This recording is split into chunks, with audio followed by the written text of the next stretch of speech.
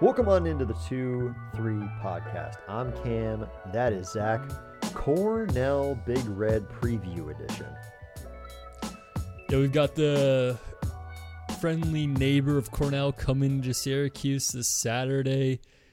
And it's always a fun game. Usually it's, pretty easy game here for the Orange. But this year, given the last game against Miami, this could be a little more interesting, Cam.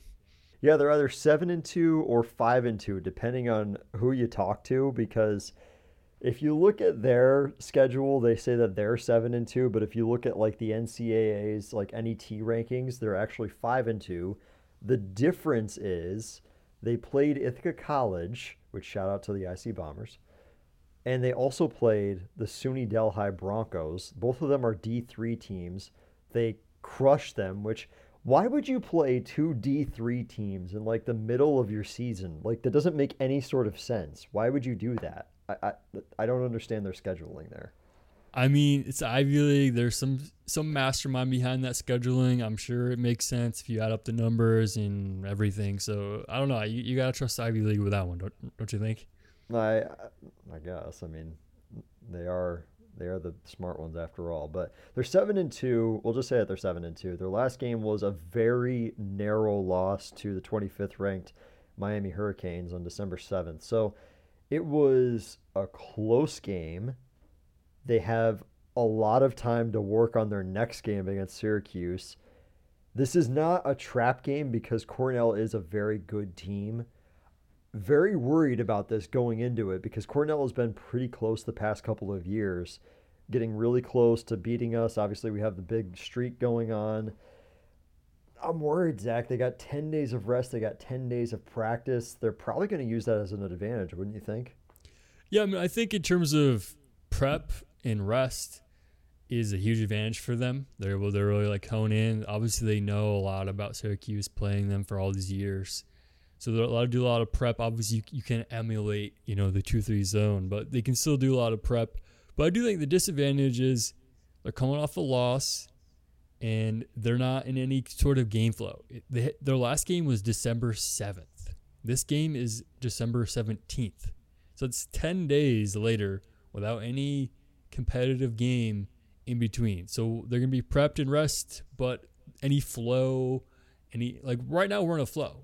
5-game win streak. We're feeling good. They're not necessarily in a flow, so I think that might be a disadvantage. So it's a little bit of both. I hope that it is definitely a disadvantage. Their only other loss came against Boston College, so obviously they can't beat the ACC teams. There's something there, and Boston College isn't very good. So maybe there is, the other teams that they beat aren't necessarily anything notable, other than the Ithaca College Bombers, who they beat by 22 points. All in all, though, Cornell does look like they are a pretty solid team. When you break down their players, Zach, the first guy that stands out to you, Greg Dolan. I want you to read his stats for our audience right now. All right, hold on to your pants here. Okay, you ready for this? I mean, first 13.9 averaging for points, right? Pretty good, 14 points a game, right? Not bad. But here's where things kind of, blow off the screen for you. 58.8% three-point shooter. Oh, my gosh. That's scary.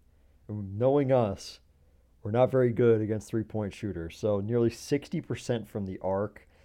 The thing is, though, he only averages around 4 attempts a game.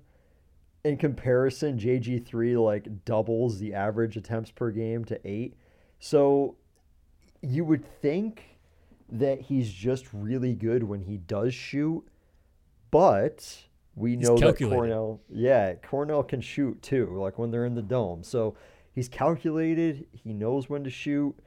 He is definitely the person that you're circling if you are doing the scouting report because obviously the Orange they struggle against shooting, Zach. Yeah, this is definitely someone you want to watch for, and I'm sure we'll see Greg Dolan make a 3 or 2 or more this Saturday. And one interesting thing I just noticed while looking at his stats is while he is a great shooter, great three-point shooter, his three-point percentage is only 65%, and that's out of 20 attempts. So pretty low for such a great shooter everywhere else.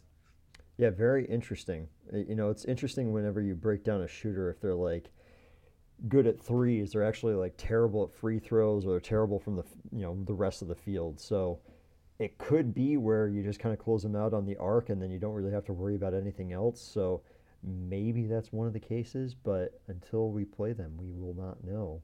The other guy that we need to break down is Sean Hansen. He's rebounding over just over 5 rebounds a game. Um, a good player. He's averaging around 10 points.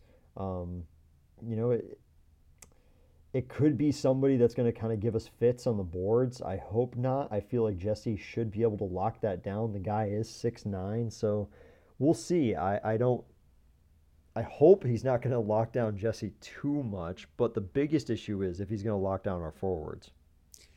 Yeah, I mean, he is a decent size, but I do think overall our team will have the advantage in height against the Cornell team. Any Cornell team like 6'9", 6'10", that's like the most they're going to offer. So I think Jesse will definitely have the advantage, and I think our forwards will as well.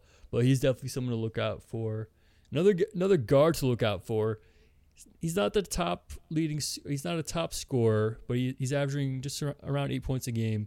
But he's also another great 3-point shooter. 50% from 3 out of 34 total attempts on the year. So pretty good 3-point shooter.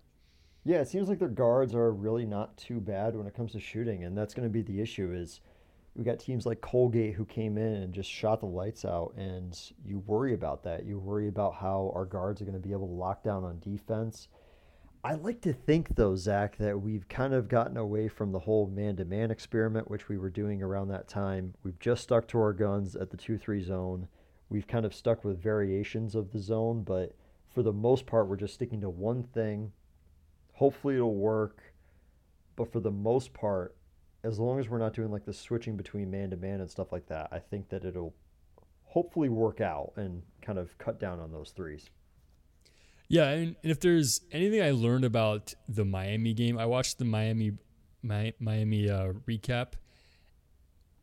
At least in that game, there was not much offense. Obviously, that was a 107 to 105 score, so obviously there's no offense going there. So hopefully they'll kind of let us do what we want. They won't be too, aggressive.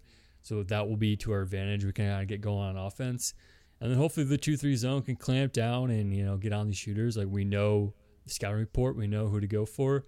I mean, it's inevitable that some of these guys, especially, Dolan with such a high percentage, will knock a few down. But I think, all in all, we're looking pretty good against this matchup. Ask you this every single episode that we do break down to the next game. Who are you looking for the biggest game? I want to ask you, though, from the forward position, who are you looking to have a biggest game?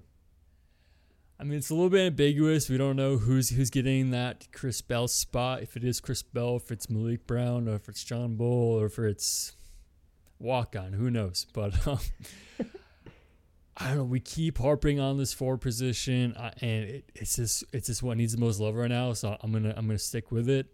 And whether that's Chris Bell, Malik Brown, I think I'm just gonna go ahead and say Malik Brown. That's who I'm hoping for. I hope he gets a start. Or if not, then huge minutes, and I hope he's able to contribute positively like he's been doing. Outside of the forward position, who do you anticipate having the biggest game for the Orange outside of the forward position? I think Jesse gets back on track in terms of scoring. This might be, in danger territory for 2020 brewing potentially. I don't know. I don't want to call it quite for this game, but I could see him really take advantage of his height and athleticism against a Cornell team.